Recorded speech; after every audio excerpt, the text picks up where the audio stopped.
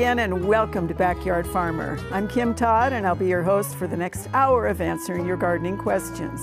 Our panel of volunteers are standing by to take those calls, so get in touch with us by dialing 1-800-676-5446. If your question can wait, you can send those emails and pictures to byf@unl.edu. We do need to know where you live and give us as much information about your issue as you can. Those questions are best answered if you can do that for us. After the show, take some time to check out the Backyard Farmer YouTube channel and the Facebook pages. And so let's start with samples, Jody, before your sample dies on the table. Yeah, it's pretty hot and dry out here. So I brought subterranean termites as my sample. These are workers. And so if you can zoom in and see them. Oh yeah, there they are. Are they there? There they are. There they are. So they are like a creamy kind of color. They're really squishy, soft-bodied. They can dry out in the air very quickly. So if they somehow just got off the table, they would dry up within hours. So that's why we don't normally see them unless you're outside and you turn over like a stump or a log, and you may see them, or in your house if you're like pulling back the walls for renovation, you may see termites like this. Otherwise, the evidence for termites in a home is going to be like the mud-packed frass, and so the wood will be eaten and it will be replaced with mud. It's not going to have any sawdust or any piles because they consume the wood. If you do find termites in your structural wood, you want to call a professional company because they'll do an inspection, do a map of your house, and then discuss with you the options. Ways to prevent termites in your home is to reduce the moisture, so making sure the landscaping grade is good, so water doesn't drain toward the house. Make sure you fix plumbing leaks and windows that are leaking, because any moisture that's going to be in the wood will be attractive to termites. All right, they're just creepy. Okay, Terry, what did you bring for a lovely weed today? So we've got lots of questions that have been coming in kind of about what is this? How do I get rid of it? And a lot of them have been really big lately. So a lot of the weeds that we're seeing are really big lately. We had a really warm winter, not a lot of cold. So some of these, especially the ones that have been on the edges of the grass next to the sidewalk where that stays a little bit warm, they didn't die. So this is prickly lettuce, and I did lose a little bit of the taproot, but you can see that this has got a lot of storage in it. In order to really get rid of this, you may want to get your soil knife out and dig it out. The best time to get rid of some of these, especially these ones that have the taproot, and I think Rock had the dandelion last week with the perennial taproot, is actually in the fall. But if you can keep making sure that none of these go to flower and then go to seed, that will actually help control them, because some weeds can have up to 10,000 seeds per plant. So get rid of that seed bank and then make sure that you're controlling these, especially the ones with the big taproot with lots of energy. Excellent, thank you, Terry. All right. You might as well talk about what everybody wants to find, Kyle. I mean, I'm not trying to make anybody jealous, but I think I'm going to make most people jealous here. So I have some morel mushrooms. So they are out right now. You need to be very particular about where you're searching. But these are some mushrooms that were collected between Omaha and Fort Calhoun just over the weekend. And so one thing about morels, they are probably the most prized mushroom that we have here in Nebraska. Pretty short growing season, and so they'll typically only appear kind of that late April into May time period, but then these mushrooms themselves will only last about 2 weeks. And so this mushroom is underground, there's a whole bunch of mycelial fingers that are sprouting out, and then the mushrooms kind of pop up above, and this is what we're seeing. But with a lot of mushrooms, we may have maybe a month that they'll still stay good above soil. With these, again, we're looking at about 2 weeks. And some of the ways you can identify them is they have this nice stalk, and then just kind of look almost like a brain inside of on the outside. But then if you cut one open, which we have right here, they're actually hollow. And so that's one way to tell the true morel apart from the false morel. If this was a false morel, there would be a whole bunch of kind of cottony, fibrous material inside of it. But true morels are actually hollow because unlike most mushrooms, which are basidiomycetes, these are one of the few mushrooms that are an ascomycete. So I would tell you exactly where these had come from, but I'd probably have to kill you if I did that. So. Or you'd never find them there again. They're probably gone already. All right, thank you, Kyle. And yes, we're jealous. All right, Sarah, you brought a beautiful spring flowering tree. Yeah, little flowers here. So it's always fun to bring you something that's a little bit different. It's a little unusual to show. And right now, pawpaws are in full bloom. And they have these really unusual little flowers that are this kind of pretty burgundy brown color. And when they hang on the tree, they're nodding. So they kind of hang down like little brown bells. And you probably remember Lauren in the past talking about harvesting pawpaw fruits in the fall. So these will be followed by a fruit that will hang on the trees in the summer. They'll be greenish until they're ready to be harvested. In the summer, the trees have rather large leaves, which gives them somewhat of a tropical look.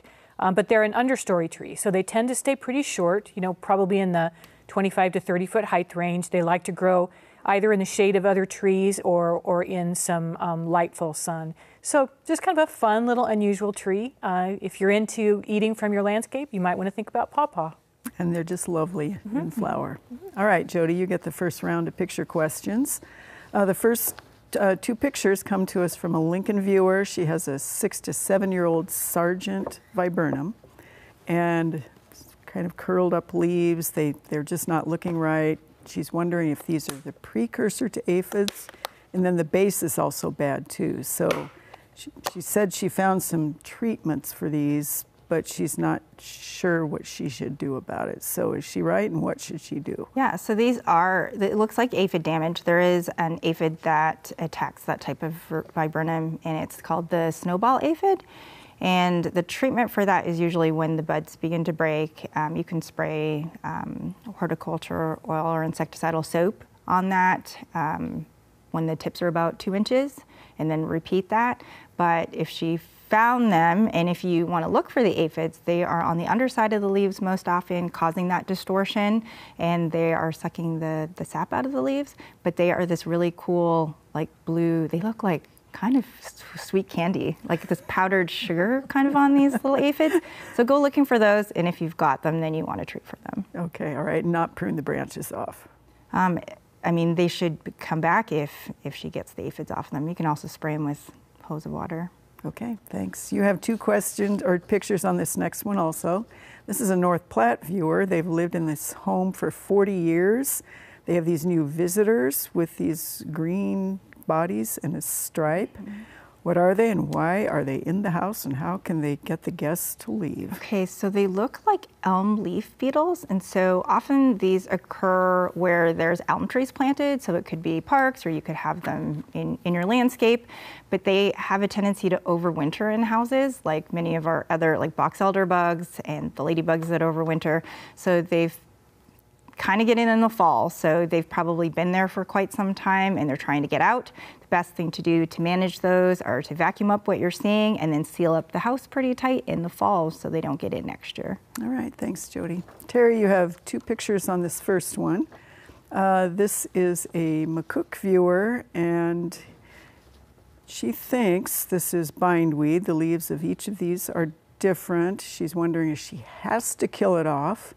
And then she says it's not really hurting anything where it is.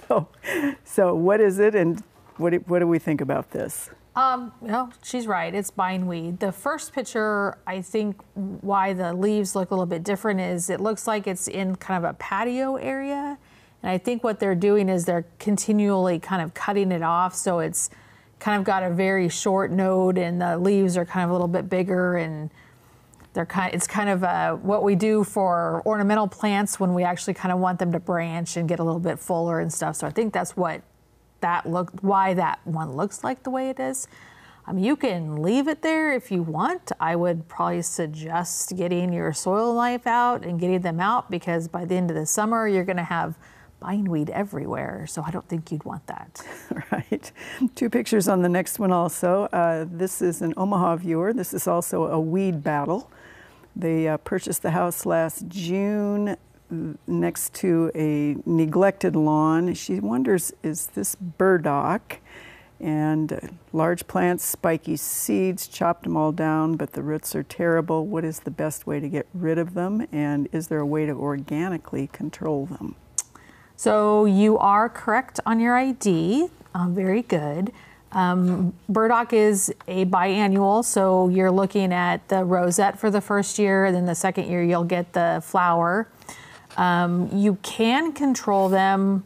The easiest control right now would be the ones that are just coming up. You would want to control the ones that were the rosettes last year in the fall, most likely, because that would, again, they're going to have that big root, and you want to get that root down. Don't let it go to seed, so keep cutting it back. If you keep cutting it back, then you're taking the energy out of it, so it will kind of fail on its own anyway. But organically, the best way to do it is you're going to get out there with your soil knife and you're going to be digging them out. All right, thanks, Terry. We lovingly call that weed devil weed at my house. You Exactly. do? Oh, well, Because it will hang I'm right glad on. it has a loving family. It is awful. All right, you have 3 picks on this first one, Kyle. This is a Sprague, Nebraska viewer. She has a lot of blue spruce, and many of them are suffering from dead branches in various locations all along the trees. Anything she can do about this? No, unfortunately, and that's what a lot of spruces, period, are looking like right now.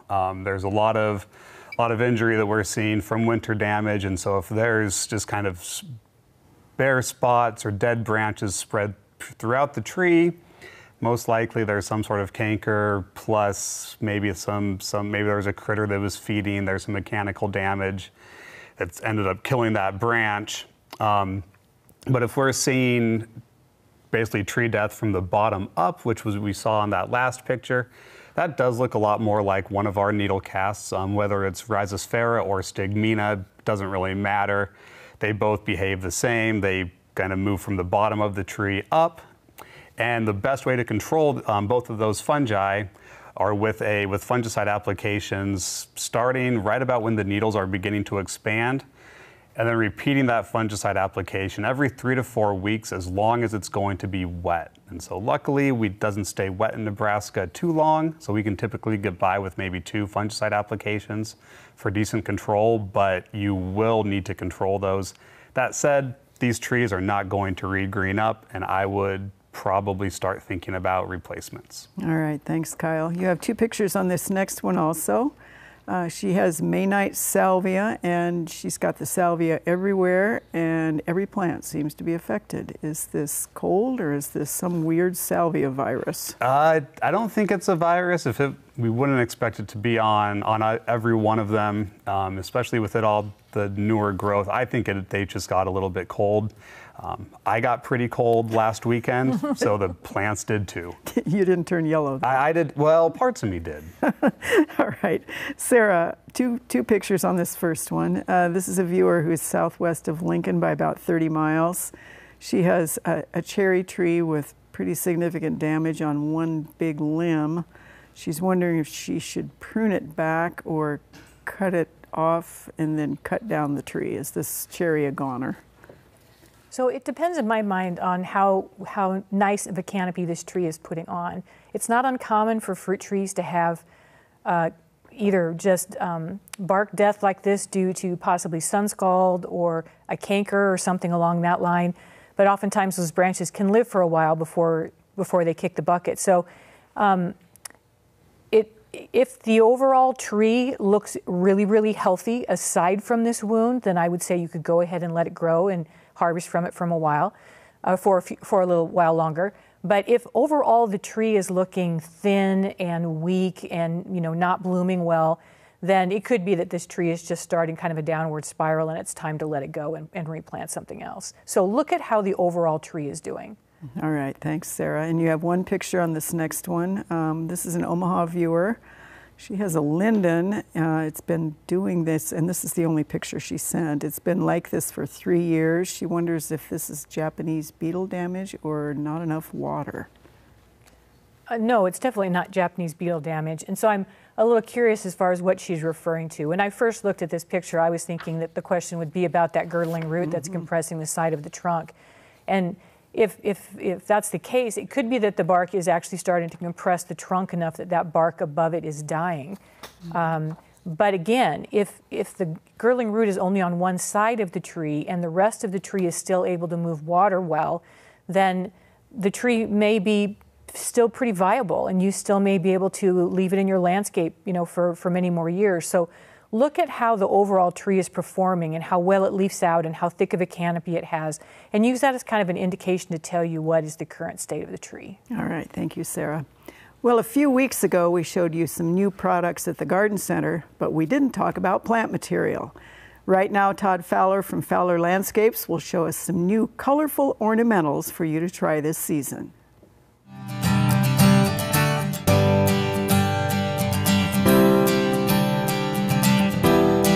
Today I'd like to show some of the new annuals and perennials we're using here at the store this year.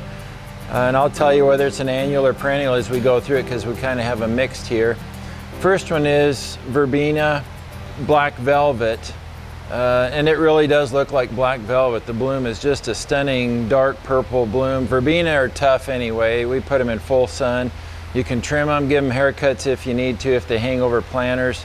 Use them in ground beds or just in planters as is, hanging baskets, but a beautiful dark color to set lighter colors off. Some of the begonias, we like using begonias, and it's not like they're all new, but some of them are repeats, but we're just going to highlight them.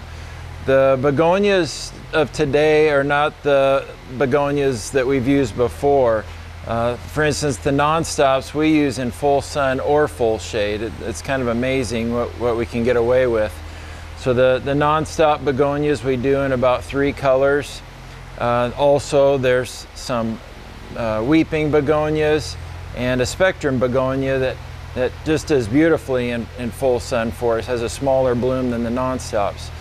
To set off a little more color, you can use whites or grays. We have an artemisia, a weeping artemisia called Glacier. Stays really low, but gives you that contrast of white or silver. All of those are annuals. A couple of the perennials, we have a new Veronica called Purple Gum Candles.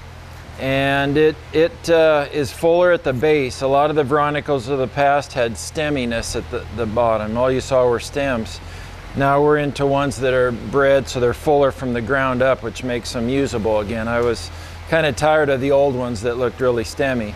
A salvia that we just love is called Rose Marble. Huge blooms for a salvia, doesn't get real tall, leaves are larger, almost glows in the dark in the landscape, just a beautiful salvia. Those two are perennials. Couple annuals. The perennial annuals that I like are petunias because they bloom all summer. They can take full sun, beating hot areas. Grape Ice is the dark purple one. Again, almost glows in the dark. It's so beautiful. Really dark center, and then the lighter purple as you go out to the outer edge.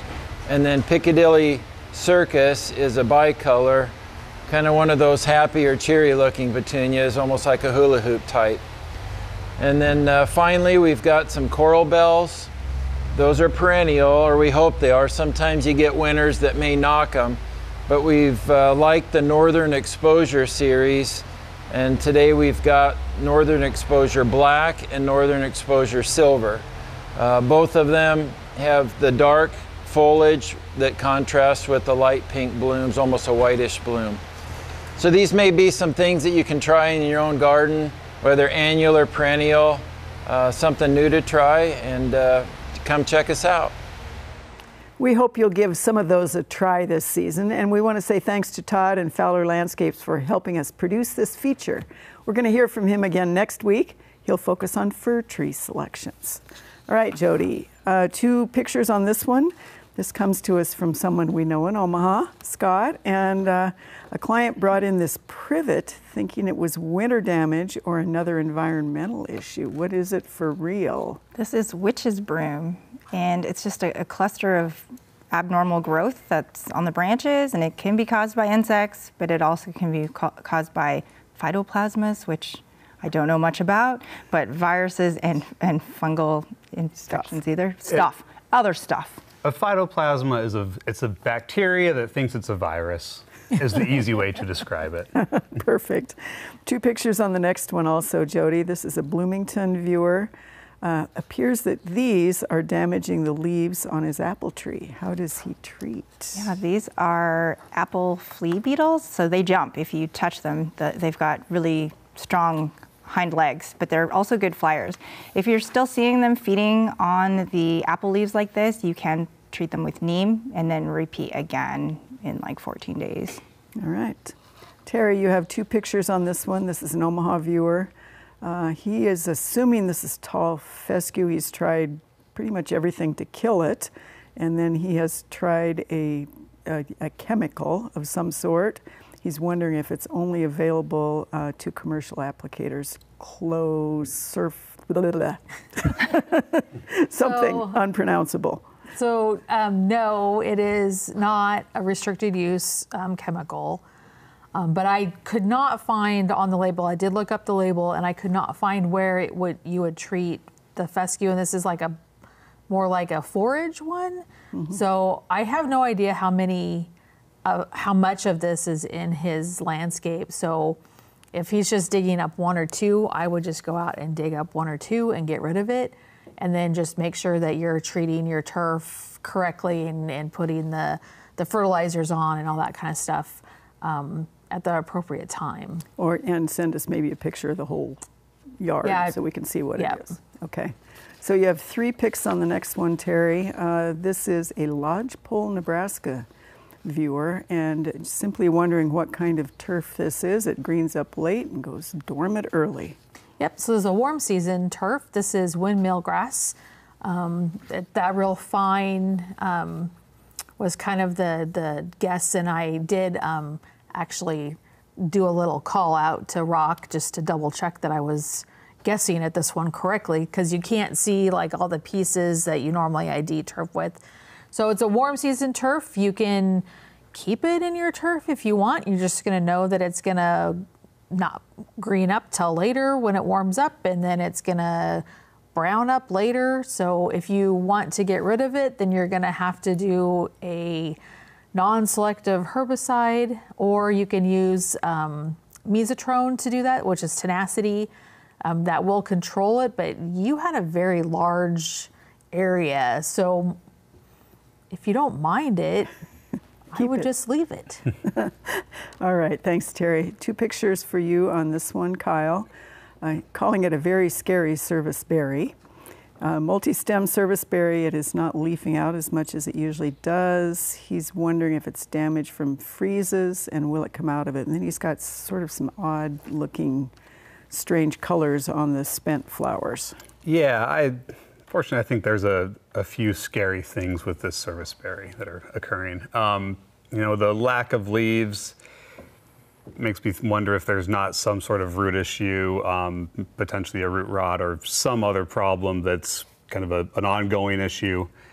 The cold weather that we've had certainly is not helping things. And then with the odd coloration on those flowers, that is almost looking a little bit like serviceberry rust, which is another one of our gymnosporangium rusts, similar to cedar apple rust. But with this one, instead of a nice gall on the cedar trees, we kind of just get a swelling that will kind of turn a little bit orange on the cedar trees.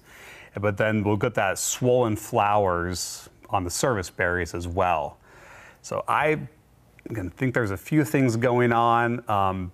The lack of leaves are what I would be most concerned about.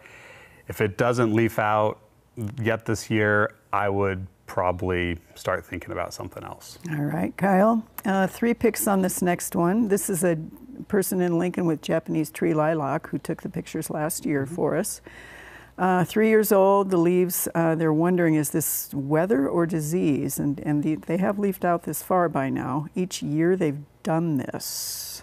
So it looks exactly like the lilacs at my house, and that's all cold damage. And so there is bacterial blight, can show some similar symptoms. We can get some blackening of the leaves, blackening of the flowers as well, but at least all the ones that I've looked at, I've not been able to find any bacterial streaming. So, and again, multiple years in a row, it really does sound like it's an environmental thing. Luckily, with that amount of damage, I wouldn't expect it to be long term. All right, thank you. Sarah, you have 3 pictures on this one. This is Elwood, Nebraska in Gosper County. Maple tree that's been shedding bark is how they've described it for about 3 years. They're wondering, is it okay? Is it a lost cause? The tree is about 33 inches in diameter. So I would consider that to be a fairly minor amount of bark shedding. And some trees just do this normally. You're not getting down to the inner white wood or anything. This is very surface bark that's falling away. If this is as bad as it gets, I would say this is completely normal, and the tree is probably going to live for a long, long time. All right, Sarah, you have 1 picture on this next one. This is a Bennington viewer. It has been nurturing this shrub for about 7 years. Doesn't know what it is. It's purple leaf plum, we think. But he's wondering, can he prune it a little more tidily? Sure. Yeah, sure you can. If this was growing as a tree with a central trunk, it would be a different situation. But it looks like you've been growing it as a shrub for many years. So if you cut some of those stems down, the shrub will probably just send up more new stems from the base of the crown. So you can either take some stems all the way down and thin it out and bring some of the width in, or you could take off some of the height and some of the length on the branches. So either way would be fine. All right, thank you, Sarah. Well, we have some cool season crops already poking out of the ground and a few pansies in containers in our garden. Terry James says we're getting a little closer to planting in the main garden. Let's take a few minutes to see what's new in the Backyard Farmer Garden.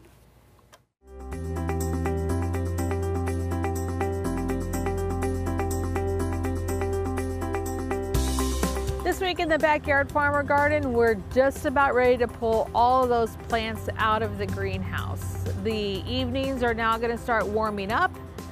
We're going to hope for a little bit of rain this coming week, so we're hoping to be able to get plants out of the greenhouse, hardened off, and then planted within the next couple weeks. But first we're going to work on some of our containers. So those cool season plants will most likely be coming out. We're going to get those containers ready for the summer with adding new soilless mix, adding the slow release fertilizer, and then getting them planted. So if you're really looking at and excited about adding that pop of color across your landscape and into those little nooks and crannies where you don't have anything going, why don't you try thinking about adding a container? We're also ready to get our raised beds up and going. And so if you want to see some really cool raised beds, stop by the Backyard Farmer Garden and check them out. And right now it is time for the lightning round.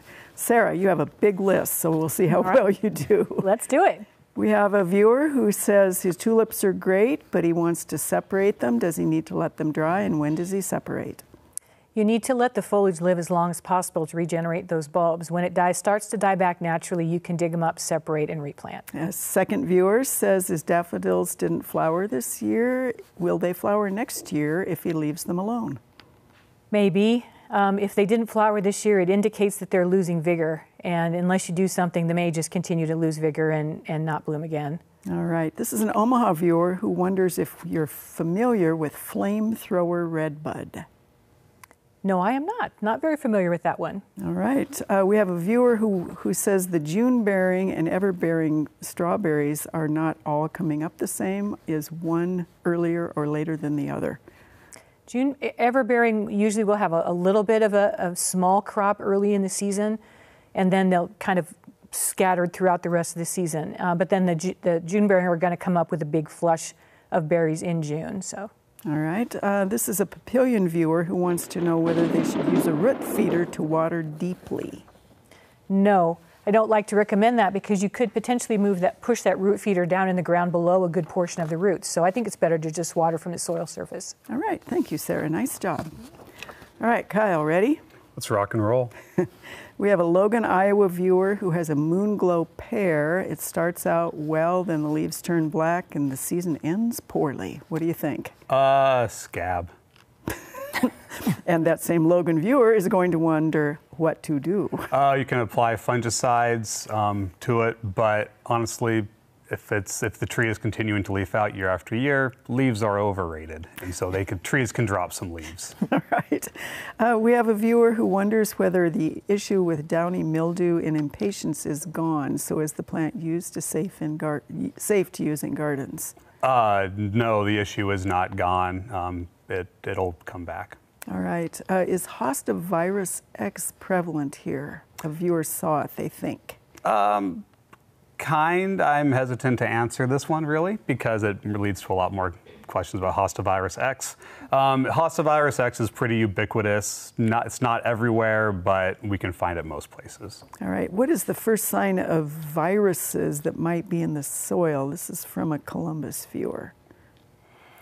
It would depend on the type of plant, but if you would have a soil-borne virus, you would expect that plant as it's first coming up to kind of have those virusy symptoms. That was pretty good on the fly. I don't think that one counts. Okay, Terry. Take one away. Are you ready, Terry? Yep. This is two Omaha viewers asked the same question. When do they put down their crabgrass preventer? You should already have it down. All right. We have a viewer who wonders how you kill broadleaf weeds in a microclover lawn without killing the microclover. You're gonna have to.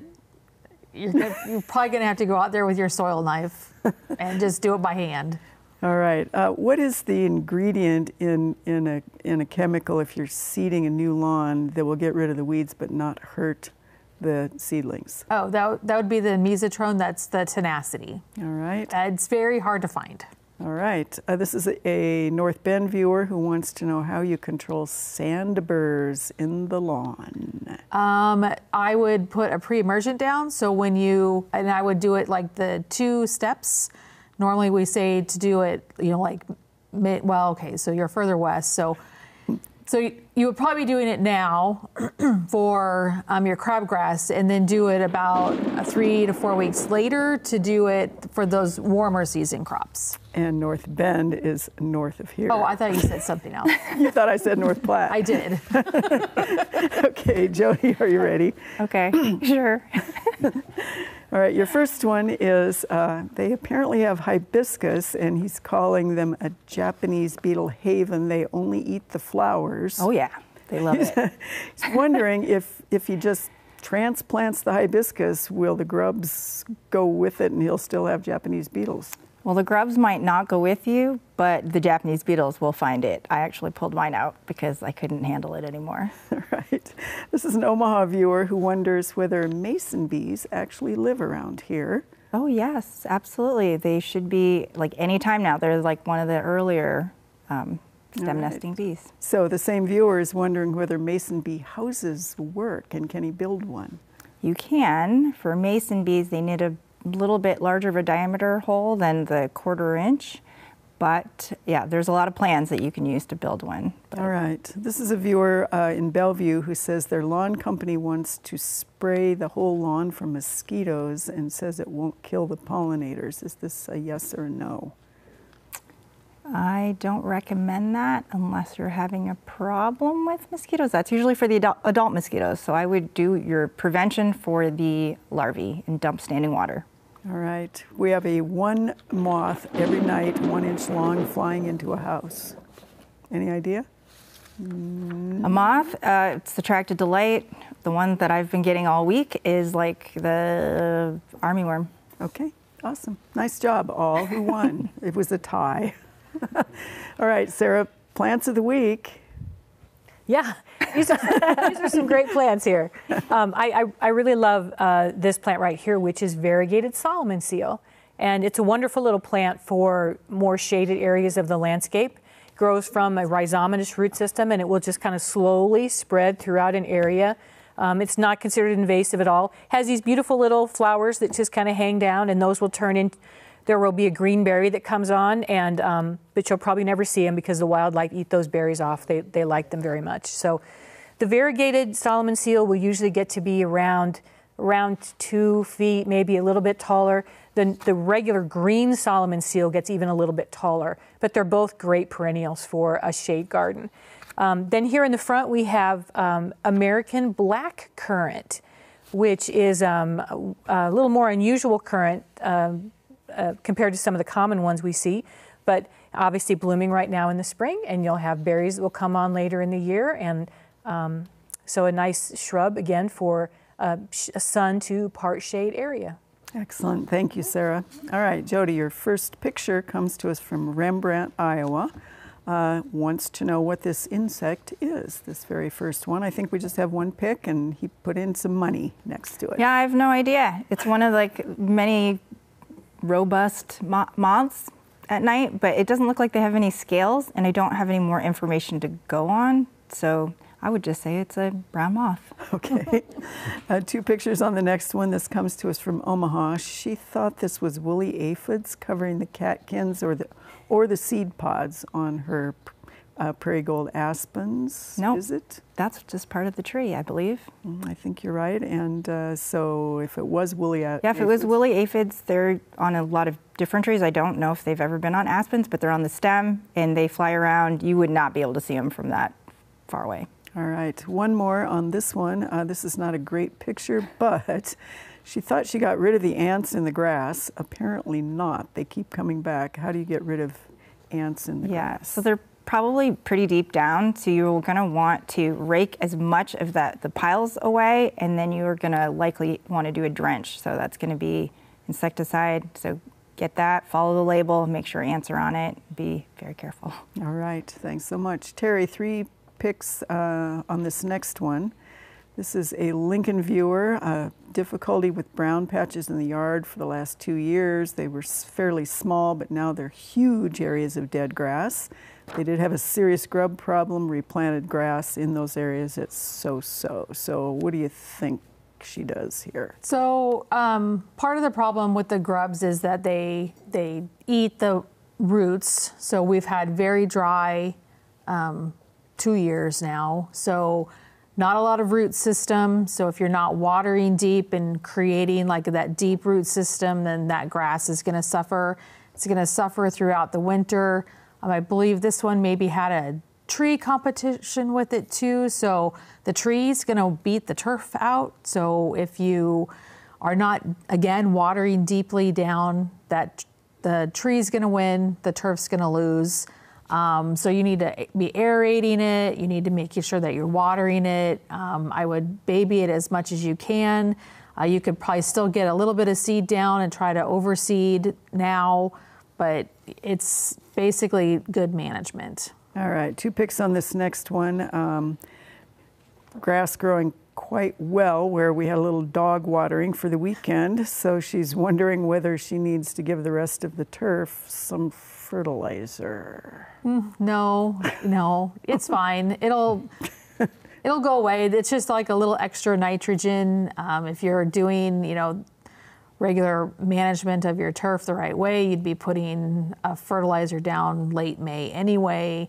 But it looks like you need to do a little bit of aerating. It looks like a little compaction, some overseeding. So I don't know if you have dogs all the time, but you're going to have to kind of keep them off areas and get your turf up and going. All right, one more, and this is a what is it and how do I kill it? And if we need another picture, let's just tell her that. So we kind of looked at this. We think it might be downy brome. I can't see the little hairs and stuff on it, so it was just a little too far away. If you could send one in that's a little bit closer. If it's downy brome, then it'll be coming up now, but it's best just to kind of pull it out. Don't let it go to seed. All right, perfect. Kyle, you have 3 pictures on this first one. This comes to us from Loveland, Colorado. They're 4 Bosnian pines beginning to turn brown last fall. They do get irrigated and supplementally watered. He's wondering, is this a disease in these pines, or is it potentially just environmental? I think there's some environmental aspects to it, but as I was zooming in on these pictures, you could often see some kind of red bands around those brown needles as well, and that's pretty common with Dothostroma needle blight, which again is going to start at the bottom of the tree, and then can infect we'll see it. Often it infects newer needles, but we often don't see the damage on the newer needles. We see the damage on the older needles, and I think that's the main thing that we're seeing here. And so fungicides, something like that contains chlorothalonil or Bordeaux's mixture, a copper product, would work fairly well, but now is the time that you'd want to be getting that first application and then come back in about 4 weeks and reapply. All right, 2 picks on this next one. This is silver maples, and this is Wood River. One is showing this kind of bronzing on the whole tree. Any ideas on this one? It looks kind of cool, but no, I don't think it's anything disease related. There is a bacterial leaf scorch that can cause similar symptoms to this, but with it being the entire tree and all the rest of the trees in the landscape are doing okay, I think that there is just something wrong with this tree. Talked to Sarah about it a little bit earlier, and really thought just hold off, wait, see how this tree handles this year before making any big decisions. All right, Sarah, you have 2 picks on this. This is dwarf Alberta spruce. They've grown over the years. The issue is not the weed. The issue is what is happening, and can she correct the top of this tree? So actually, this is really common in dwarf Alberta spruce. Dwarf Alberta spruce was collected originally as a mutation off of a standard Colorado spruce. And what's happening with this tree is it's just reverting back to the original genetics and the original internode length and leaf size and all of that. So if you want to, what you need to do is go in and prune this out. You need to figure out where it originates on the plant or on the stem and cut all of that out that has that larger growth. And if you do that, then you can hopefully maintain the original dwarf Alberta spruce that you had in your landscape. All right, thanks, Sarah. 2 picks on this next one. It's a big yew. Looks like it maybe had a little damage. That side doesn't look great. Anything other than it's got some new growth on it, I think. Yeah, I mean, there is some new growth coming there, and obviously we have no idea what happened to it. But what I would suggest at this point is just go in, cut out all the dead branches, and then just give it some good water. I'd mulch around the base to help maintain just the overall vigor of the plant, and see if it can grow out of it, if it can develop some new branches or grow in, fill in that open spot. So just cut out the dead, give it good maintenance, some mulch and some water, and let's see if it can grow out. All right, and one more, and this is a Loop City viewer who wants to know what this beautiful thing is. Yeah, so this is clove currant, which is just another type of currant compared to the one that we just saw a few minutes ago. This one has a nice fragrance to it. Again, you'll get edible fruits off of it as well. So clove currant. Excellent, thanks so much. Well, we certainly had some dry weather last fall. We have been fortunate in some spots to get some precipitation. If you did plant any trees or shrubs this fall, they might need a little extra attention going into the spring months. Here's John Fesh to tell us more.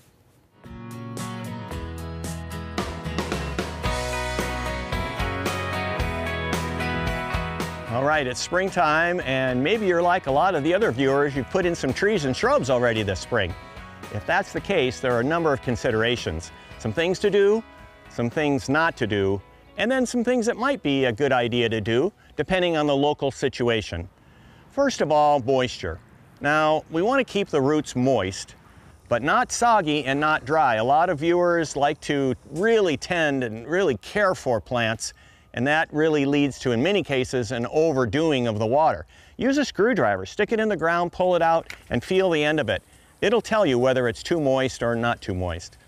The second thing is, in order to cool the soil temperature and to keep the moisture intact, 2 to 3 inches of wood chips around the base of the tree really work really well. Again, too much is too much. And also, piling them against the trunk is not so good. That really equates to what we call a mulch volcano. It's not good because it holds in too much moisture, and it also protects the plant and creates a haven for critters. Now, speaking of critters, that might be something you want to think about, is around the base of the tree, you need some critter protection, especially if you're in a wild and woolly situation. So hardwood cloth and chicken wire, those become really good things you might want to think about. The other thing that maybe you do is provide some staking for the tree. Now, this is important if you're in a wind-swept area. So if you're in an area that gets really strong winds all summer long, well, then maybe some loose staking is in order. We can do this a variety of ways. We can use rigid stakes and then loosely tie some strapping material to them. Or we can use whatever's nearby, like if there happens to be a fence nearby, we can tie a loose string around that and then something around the tree or tree's trunk that isn't too tight. And that works out really well also. So you just kind of have to size up the situation. Now, in terms of things you just don't want to do, you don't want to put on any starter fertilizer at planting time. We want to let the soil encourage the new roots to go off. Of course, you want to loosen the soil and let the roots start going off by themselves. But there's always a risk of burning the roots when you put on starter fertilizer, and also possibly creating too much top growth at the expense of root growth. So no fertilizer at planting time.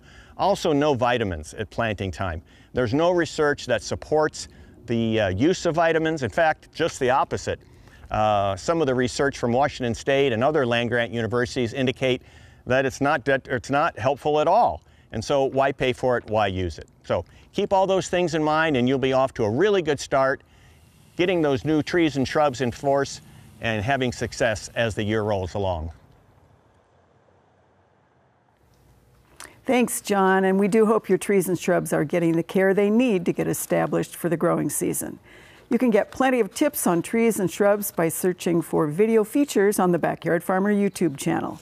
We have hundreds of videos with tips on this and many other useful topics, as well as those past programs. We do hope you'll use our channel to help you grow plants the right way. Check it out after the show and make sure you hit that subscribe button. We have several announcements. The first, we are still having the Hort Club Spring Bedding Sale tomorrow and Saturday right here on East Campus. We have the Omaha Men's Garden Club plant sale May 5th and May 6th. That's in Omaha, obviously, based on the screen and the name. We have the Herbal Society's 21st Annual Plant and Bake Sale May 6th here in Lincoln. And we have the May Museum Annual Perennial Plant Sale, which is in Fremont. So some great things for people to be able to do in the gardening world. All right, we have one question for you. This is from Elkhorn Jody. It's a cocoon, and they're wondering what it is, good guy or bad? It's going to be a beautiful polyphemus moth. Yeah, they're so lucky. The end of May or so. All right. Two pictures on this one. She had a little difficulty because he wouldn't hold still. He was on a serviceberry bush, brown and white fuzzy body, black transparent wings, long black beak, spider-like legs. It's the most adorable fly. This is called a bee fly because it's a bee mimic and it feeds on pollen and nectar. All right, so a good guy. Yeah. I think we had another picture of that from another viewer, maybe last week, so they must be out and about. Yeah, they're hard to get pictures of because they hover around and they fly quite fast. Okay, let's see. This is just one picture of this for you, Terry. It could be a million, though. This is a Bellevue viewer with what he's calling backyard greenery. He's identifying it as knotweed, but he's saying it is a weed. What can he do about it? It is a weed, and it is knotweed, and I'd be happy to show you some in the backyard farmer garden. Yeah. So what does he do about it? You can spray it. You'll probably need like a three-way product to broadleaf weed killer. I would do it now while it's tiny. Once it starts to get big, it's much harder to get rid of. All right. This is a viewer from Lincoln also. He says, what is this weed and how and when does he get rid of it? That's not a weed. Those are violets. And violets are very pretty in your lawn, so I say leave them. He's not going to be happy with your answer, you know. Well, if you really want to get rid of them, then you can use a broadleaf weed killer in the fall. So the best time to get rid of them is in the fall. All right, and one more. This is a viewer who in Sprague who says this is taking over CRP. This is chokecherry. How do they get rid of this? So there's several ways that you can get rid of this. One way is burning, but we haven't been able to do that for quite some time now because of our dry conditions. There's like this really cool tool that you can go out and you kind of stick it at the bottom and then you step on it and you pull it out, which is very fun.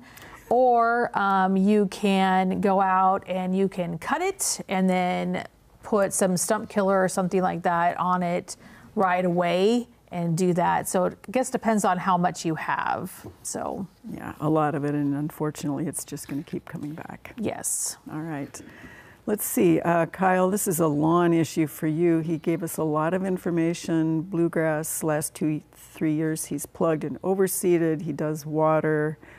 West side of the house. This is where the snow sits every year. And he does a 6-step program. So is this snow mold, or what do we think is going on? It could be snow mold. Certainly possible. There was a fair amount of snow mold this year in areas that did get snow. I was actually thinking it's probably more likely melting out. So leaf spot and melting out. Just there's a whole bunch of different fungi that cause it. Typically, if you have proper irrigation, proper fertility, it should come back just fine. All right. Let's see. Your next one here is 2 pictures of a really old Schefflera. Crown is 7 feet tall, growing regularly, but has these funky things on the leaves. What's wrong with the old buddy? This is from Fremont. I think it's some leaves that are overwatered. Ah, all right, so stop the watering. And then you have one more pick, and this is fun. I gave it to you just because. It's a tulip leaf anomaly. This is in Lincoln, and you're looking at this little bifurcated leaf that's both green and pink, kind of down there on the stem of the plant. Yeah, it's just a cool mutation. Flower petals are nothing but modified leaves, and so this is just a leaf that modified a little bit early. And a little bit lower than the flower. Yeah, but you're lucky. All right. Sarah, you have one picture on this one. This is Phillips, Nebraska viewer, popped up in her tulips. This is crown fritillary, Fritillary imperialis, and it's a bulb, hardy to zone 5. So very, very fun thing. Keep it in your landscape. Exactly. And then you have one here from Shenandoah, Iowa. She's saying these little seedlings pop up in many of her flower beds. She does not see them in the yard. They're in both sunny and shady areas. She always assumes they're weeds. What are they for real? These are American linden seedlings. So you've got some seeds from a tree nearby that is germinating. In other words, she could either start her own nursery of linden or... Right, yeah, you can grow some of your own little trees if you want to. And then your final 2 pictures for the evening are a bird planted this shrub in the landscape about 20 years ago. She's been trimming it back and it's gotten really tall, has pink flowers. What is it? Actually, this is a crabapple. So, birds do love to eat the crab apples, and they can move those seeds around, quite readily. So you have more of a shrub form rather than a tree form. But, if you like it, there's no reason that you can't just keep it and let it grow. Well, and it is one of those fun things where the birds bring, I actually have one of those. I have an entire colony of viburnums. I have all sorts of elderberry. I have chokecherry. I have pretty much a whole landscape that is bird planted. And as we have only 20 seconds left, who is going to go home and do some watering tonight? Yes? No. Yes? Yes. No. No. No. Not tonight. Not tonight. And Jody doesn't water at all. Not tonight, but soon. All right. Or do this, cross our fingers and hope for rain.